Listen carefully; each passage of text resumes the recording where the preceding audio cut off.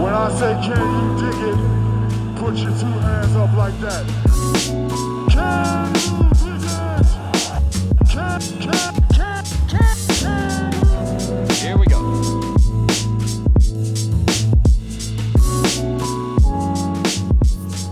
What is up, everyone? We are back with another episode of Can You Dig It, a podcast by Silver Screen and Roll, an SB Nation Lakers community. You can find our work over at silverscreenandroll.com. I am Christian Rivas here with Jacob Rude, and that was probably the smoothest transition into your name I've done since we started this podcast.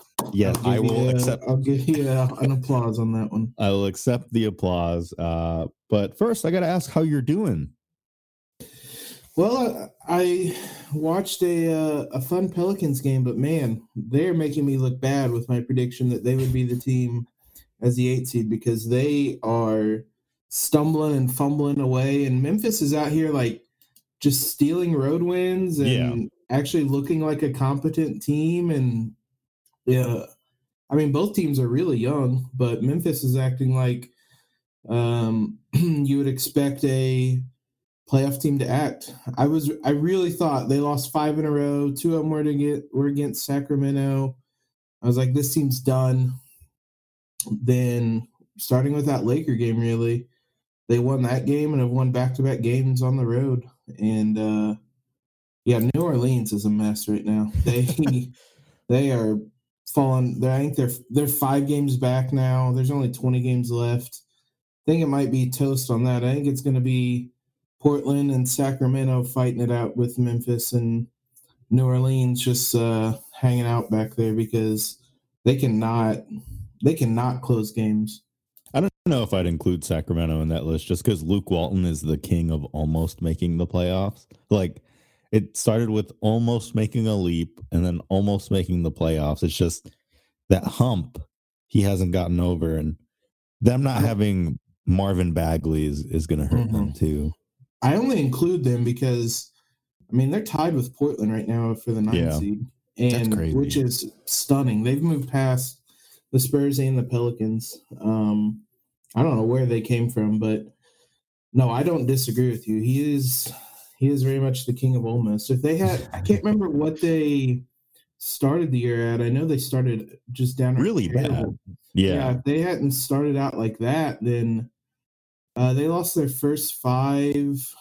Yeah, they were 0-5 really. After that, they kind of put it back together, 8-13. But yeah, they didn't drop their first 5 games of the year. They might be the team in the 8th seed right now. But again, that's more almost for Luke Walton. I'd be very thrilled not to get a first round matchup with Damian Lillard. Like, I think the games the Lakers have played against the Trailblazers this season, it's very clear that if they have it, they're going to win that series pretty easily. But by the same token, if Damian Lillard has it, it's going to be a very interesting series unless LeBron James continues to pull it from the logo and do his Lillard impression. Yeah, so much for logo Lillard. It's logo LeBron now. As it should be. Like, that he has pulled up, I think, in 2 of the last 5 games just from like ridiculous range.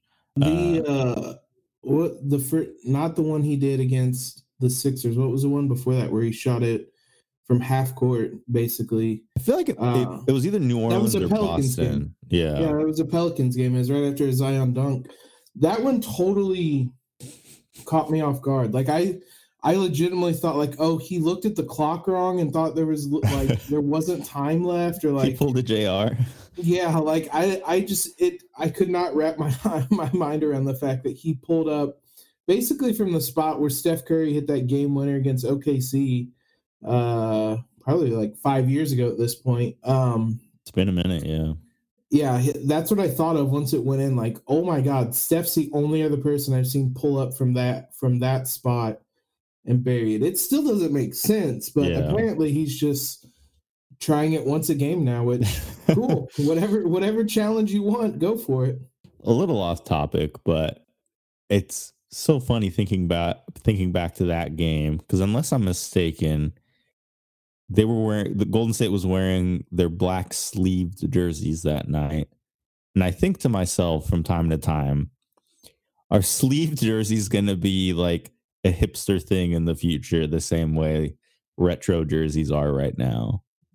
I can neither confirm nor deny that I owned a sleeved Steph Curry jersey because it was super discounted when they finally stopped making the sleeve jerseys. Right. So I grabbed one.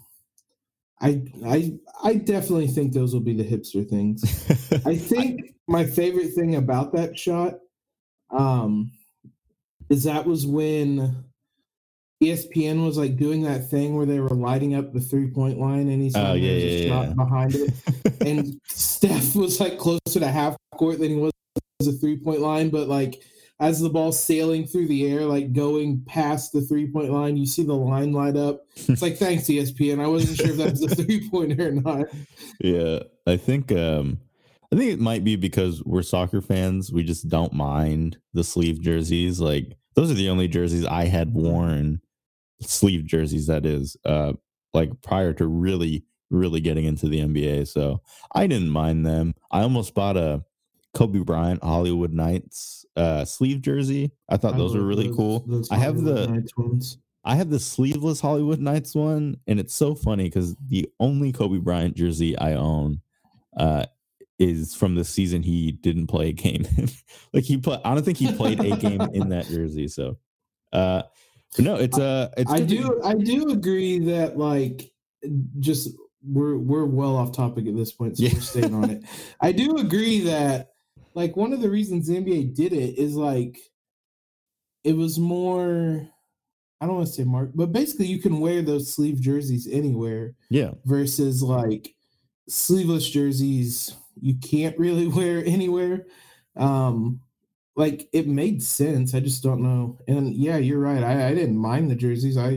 They were whatever. I didn't have strong feelings on them, but for whatever reason, other people did, and they never really. I mean, I was ready to say LeBron was like ripping his sleeves off during games because he hated them so much.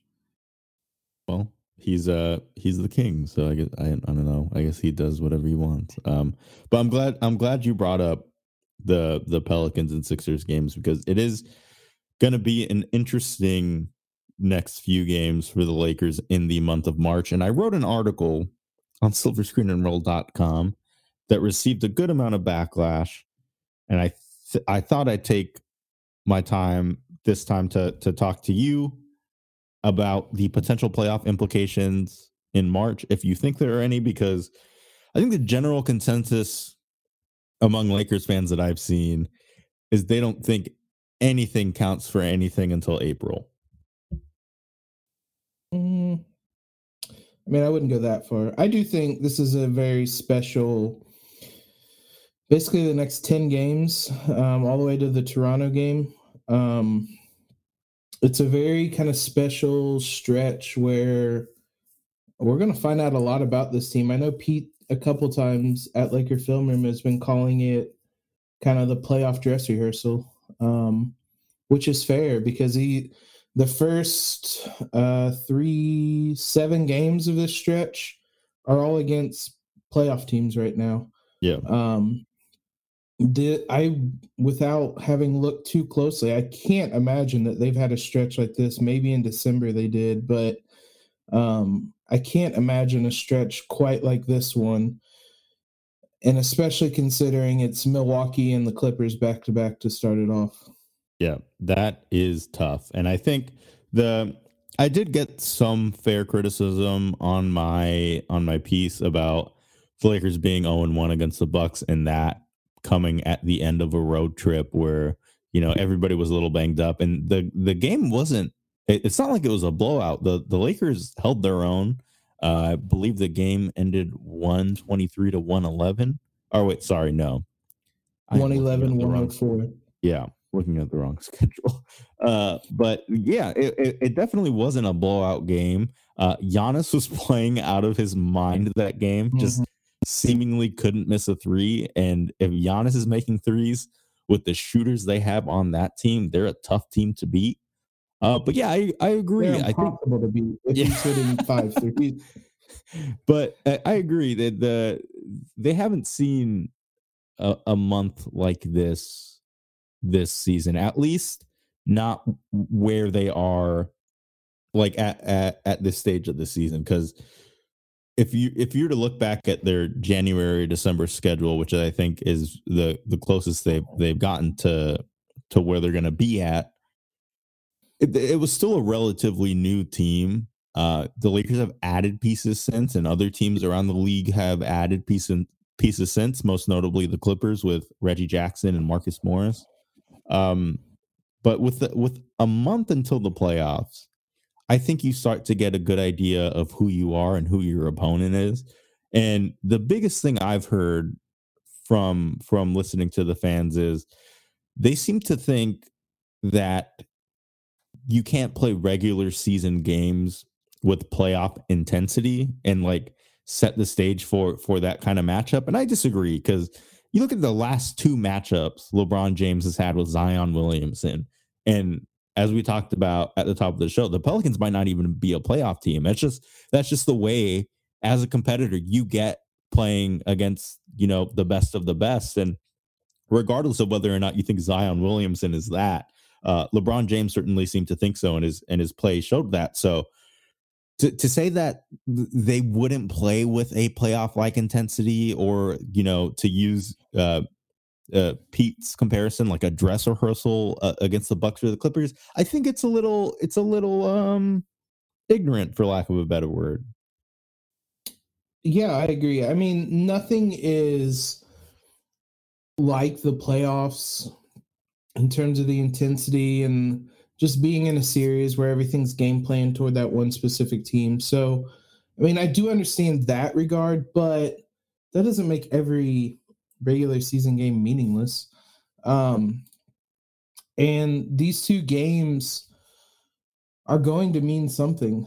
I mean, just think about how different the narrative around the Lakers would be if they hadn't collapsed basically in the fourth quarter on Christmas against the Clippers. I know I would, and I would imagine I speak for most Laker fans, that we would feel a lot better about this team if they were 1-1 against the Clippers instead of 0-2. But I think these two games do mean something, just if nothing else in terms of kind of morale, just on that note, because these are the two teams that you're going to have to go through if you want to win a title. The Clippers are probably going to be the team, as we've talked a lot about on here, in the Western Conference Finals. And Milwaukee has been the best team in the league, and it looks like they're just going to steamroll the Eastern Conference and be waiting on whoever in the finals. So if you go 0-2 against these teams, 0-2 against Milwaukee on the year, you'll have clinched that you'll lose the series against the Clippers in this. It's going to sting a little bit. I think the thing that I'm most intrigued by with this is that, like, the Lakers are kind of out of excuses with the circumstances surrounding the games like that. When you look at the first Clipper game, I think, as we said, the podcast afterwards, and as we look back on it more and more, that was just a weird game. Oh, absolutely. And it was played at like a playoff intensity, and the Lakers were nowhere near ready for that. So that one was kind of a weird game. You mentioned the Milwaukee game came at the end of a long road trip, and the Lakers just kind of looked out of it for most of the game, and they made a big run to get the game close. But as we said, Giannis was just burying threes, and there's nothing you can really do there. And then the other Clipper game was on Christmas, which is always a bit of a kind of a spectacle. These two games they're not on a road trip. They're both at home. There's no kind of holidays around them. They're both regular, normal games, and they're both in Staples Center. The Clippers game's technically a road game. But these are games where I think the Lakers need to take care of business. I would say at the very least, they need to win one of these games. It would be a tough pill to swallow. We kind of mentioned the 10 games coming up. I mean, honestly, if they went 8-2 and lost both games to the Bucks and Clippers, would you feel any different about this team? Boy, what I just think, like, I find it really hard to believe, and I tweeted this the other day. If the Lakers, the Bucks series, I'm less worried about, only because you get 2 shots at the Bucks, you lose 2 of them. As long as they're competitive, I think you're fine. Against the Clippers, if you get swept, like if the Clippers sweep 4-0 against the Lakers, I think that is a bad sign. Just because it's not a good one. Yeah, I think by the 3rd time or 4th time, if you're the Lakers, especially with the narrative around Kawhi and PG being the best duo in LA, and just it being your city, if by that 3rd game you're not getting up and playing with playoff level type intensity, like obviously regular season, the real thing's going to be in a few months. They're hoping you don't play your guys 42 minutes at full speed. I understand that completely. But to lose to them 4 times, and assuming the Clippers are playing at the same intensity, like at 98%, not exactly 100%, 98%, I think at that point you start to wonder why they haven't pulled away this game. Like at that point, you do your best to put your tinfoil hat on and figure out, like, maybe the Lakers are throwing these games because they want to catch the Clippers by surprise in the playoffs. And those are things I have seen in my mentions, that the Lakers are saving themselves for when it really matters. And Frank Vogel's going to have a few tricks up his sleeve. Rondo's playing at this speed because he's going to turn it up in time for the playoffs. And I'm just like, maybe. I can't tell you you're wrong because it hasn't happened yet. But to lose 4 games in 4 tries to the Clippers, I think it's a little concerning. And I think it would be different if on paper, with the amount of talent the Lakers have, if you could confidently look at the roster the Lakers have, compare it to the Clippers, Bucks, whoever, and say, well, doesn't matter, like, too bad that we lost, because I know we have the talent and I know we're a good matchup against them. Because that was the case with Houston and Golden State.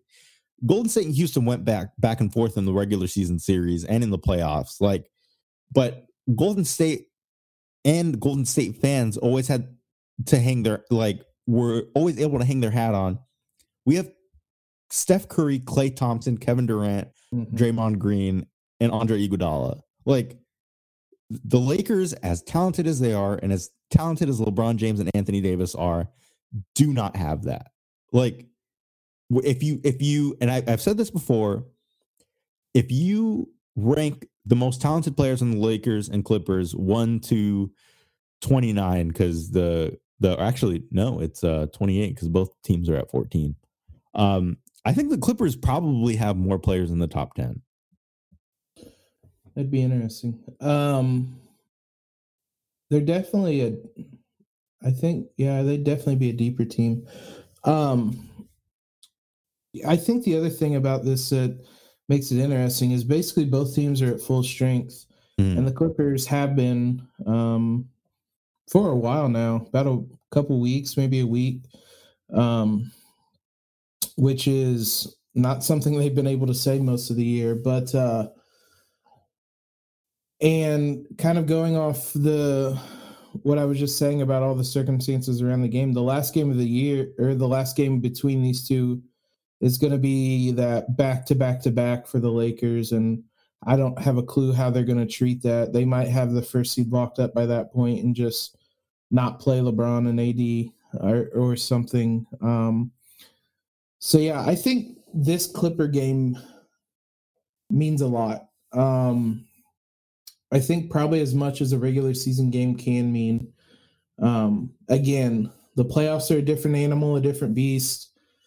If these two teams meet in the playoffs, LeBron and AD's minutes are going to be probably near 40, if not over.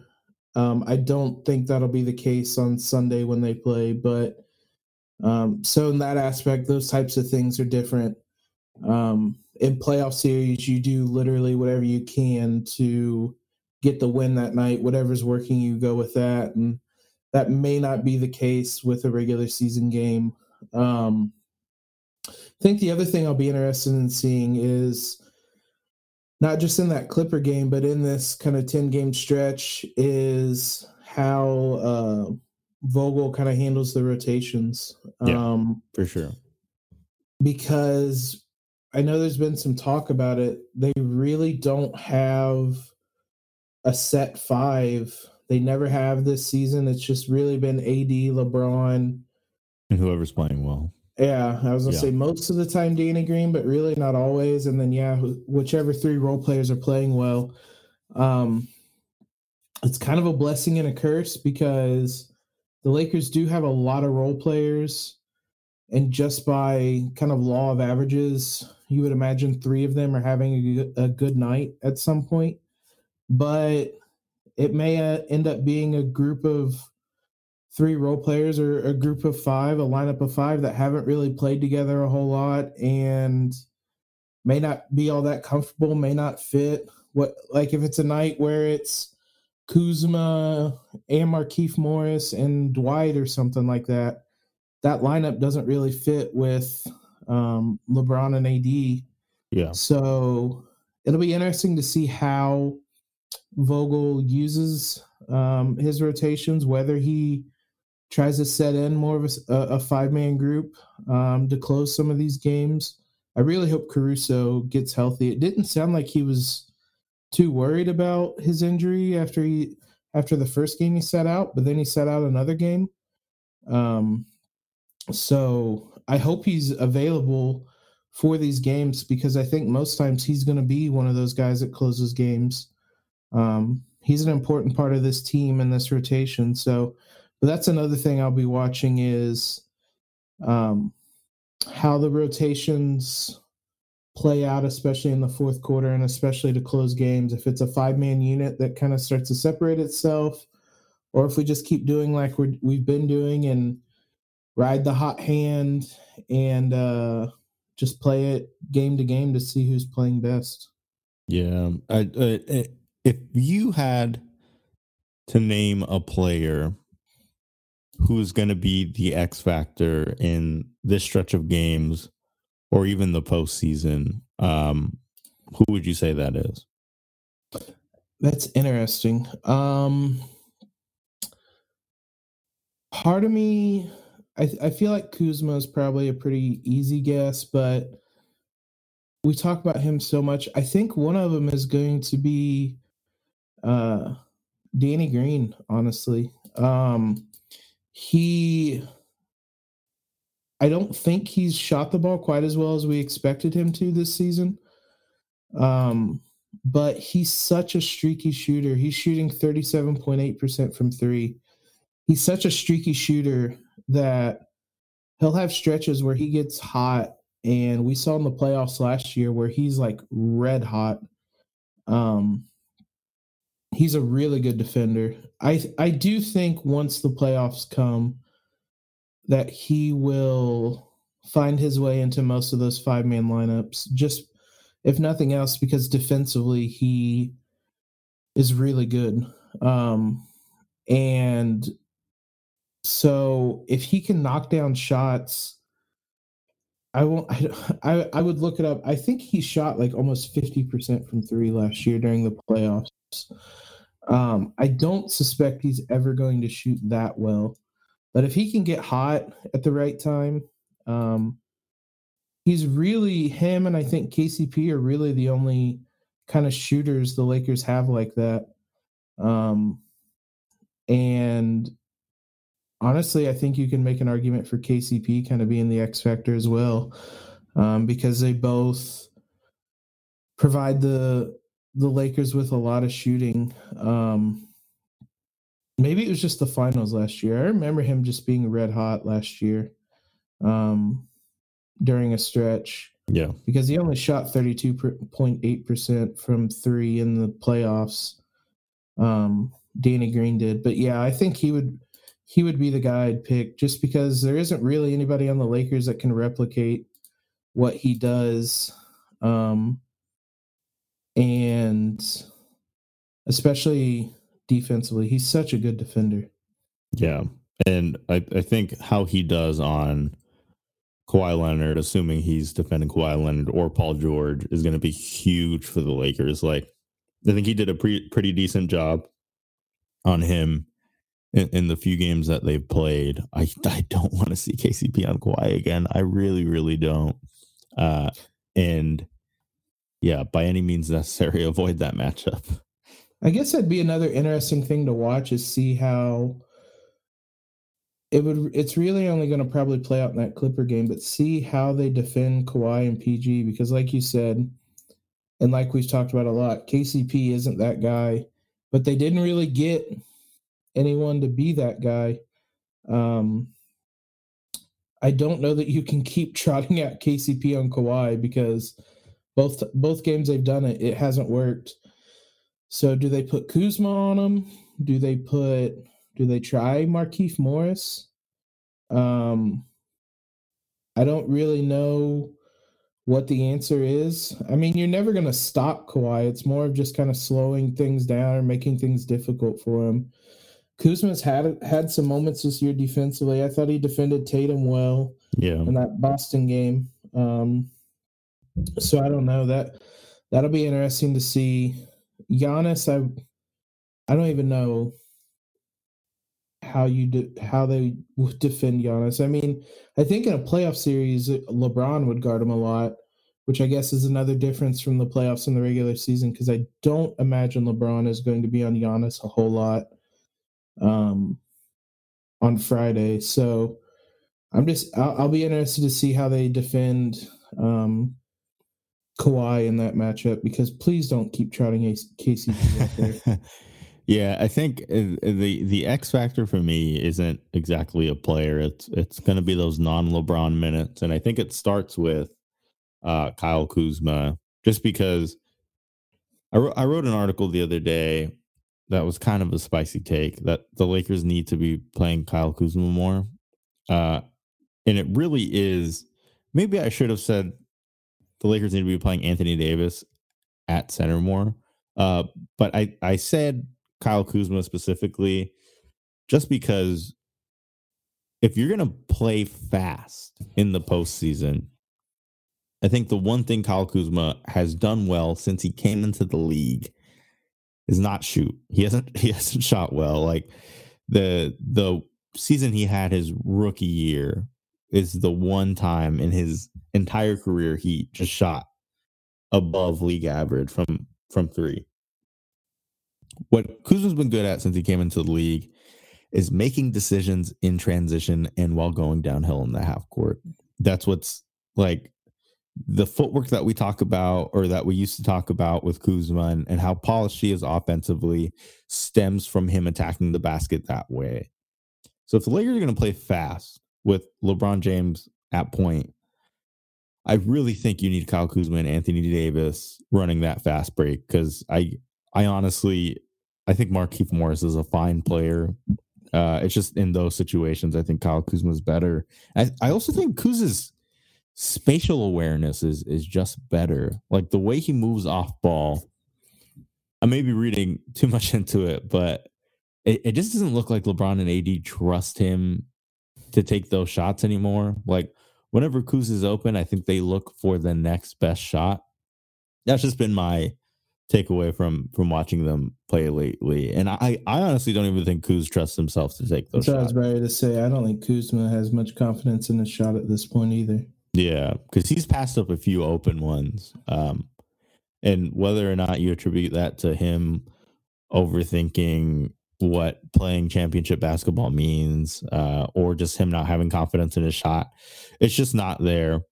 But if you're talking about a guy that in a playoff series, when LeBron James or Anthony Davis get doubled, is going to make himself available to put the ball in the basket, Kyle Kuzma is that guy. And he's shown some playmaking instincts when attacking the basket, whether it's a drop off to AD or a kick out to, one of the Lakers shooters. I think he has the potential to be a difference maker on offense.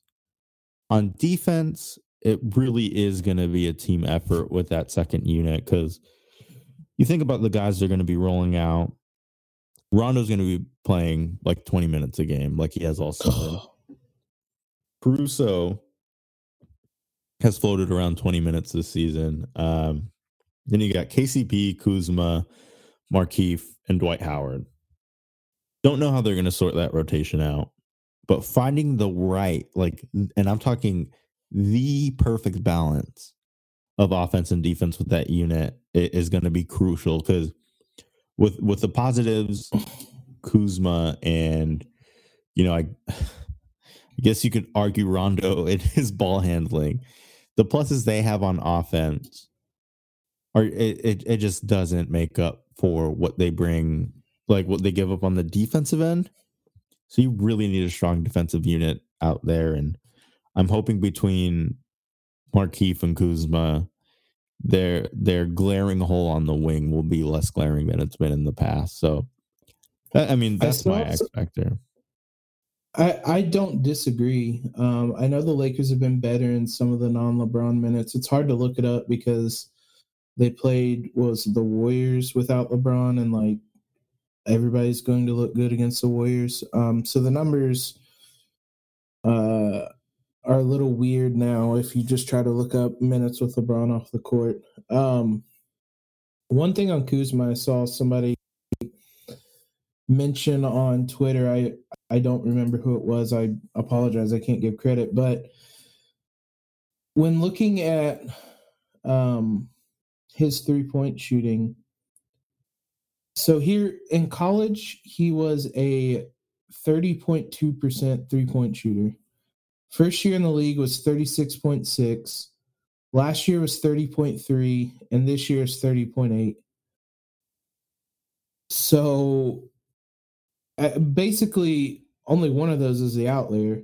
And I think we've been waiting for him to get back to that form of his rookie season when maybe that was just the exception. I know we've talked a lot about him. I think he still provides some value in other areas, especially at what he costs. That I still think, and I don't disagree with the premise that they need to play him more. But I just thought that was interesting to look at. It may just be that for whatever reason, starting in that summer league, he got red hot and carried it out through a year and reverted to form since. The other thing, we've talked around them, but the other thing that'll be interesting to see is how AD and LeBron play in these in this stretch of game and in these Milwaukee and Clippers games. LeBron, in a lot of these bigger games, the Milwaukee and Clippers games, I think defenses have kind of dared him to shoot more and sagged off him a bit, especially on ball screens. They went under the ball screens a lot and tried to force him to become a shooter. We started the podcast talking about him pulling up from the logo. We don't quite need him to do that, but I do think that he'll have to shoot the ball well, shoot the ball better than he has in those games. Because in none of those games, I was going to try to pull it up, but my computer's going slow. But in none of those games, he shot the ball particularly well. I don't think he's played particularly well in any of the Bucks or Clippers games so far. So it'll be interesting to see. Seems like he's been a bit more engaged. The first Clipper game, he shot 7 of 19, 1 of 5 from 3. Oh, God. The second Clippers game, he shot 9 of 24 from the field and 2 of 12 from 3. So, yeah. And then the Milwaukee game, he was 8 of 19 from the field and 3 of 7 from 3. He did have a triple-double that game, but so, yeah, he hasn't really shot that well in any of these games. So that'll be interesting to watch to see. I would imagine the defenses are still just going to make him shoot the ball, Right. and he'll need to knock down shots. And then AD's been kind of interesting in some of these games too, especially the Clippers games. He's kind of disappeared, to be honest, in the fourth quarters of those games. That first game, like we said, for whatever reason, they were just going to him repeatedly in the post, which is something I don't know that they've done at all the rest of the season, which just kind of showcases how weird that game was. The other Clipper game, I want to say he only took one shot or maybe two shots in the fourth quarter. And the Milwaukee game, he did play really well. I do remember that. He had 36 points that night. He was 0-6 from 3, but he got to the line 17 times. He had some big shots that game. He's been playing really well of late. That Philly game, he absolutely barbecued Al Horford over and over and over. I almost felt bad for Al Horford because he was just manhandling him. I was joking with a buddy of mine who's a Sixers fan. He was joking and said that Brett Brown must be leaving Al Horford out there until he asked to be benched, to come off the bench going forward, because Anthony Davis was just destroying him.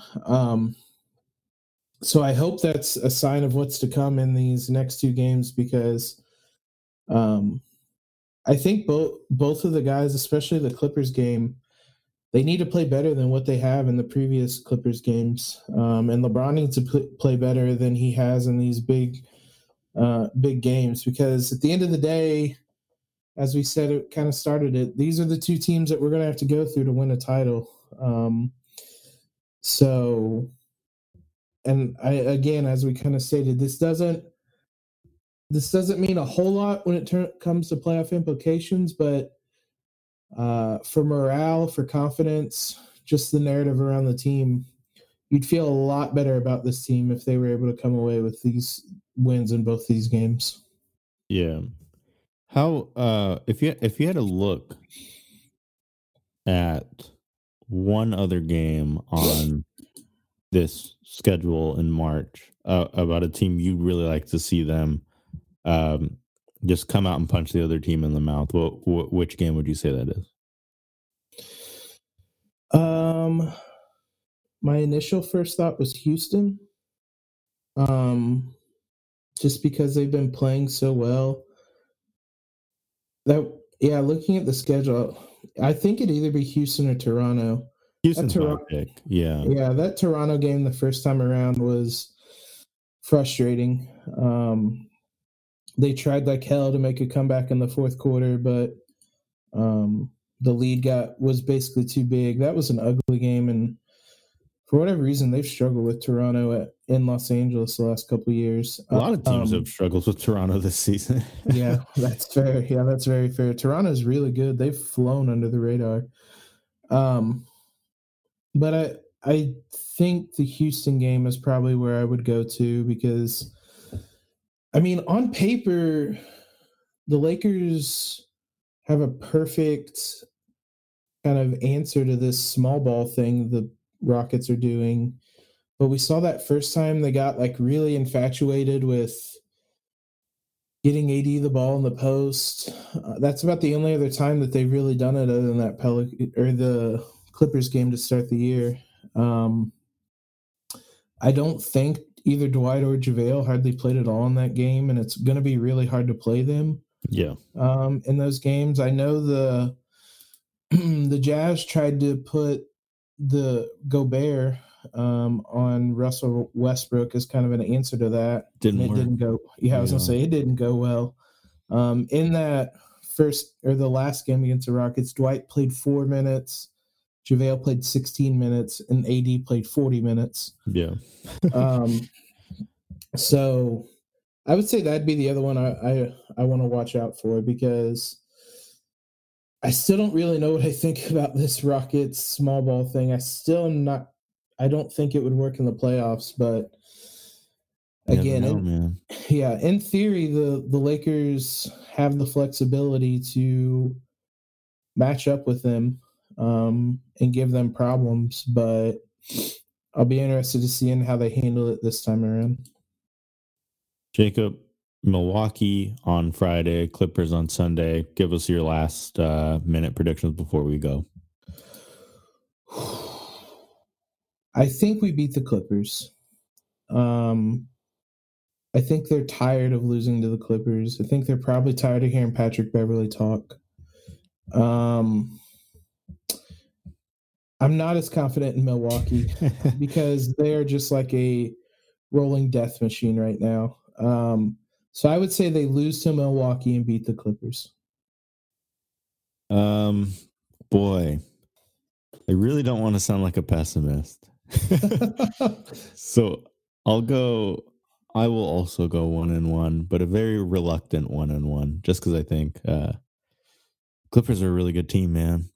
And I will say though, I think these next two games will definitely tell us what holes the Lakers need to fill in their roster, and they do have an open roster spot. I just saw a report that the Rockets are working out Mbah Moute.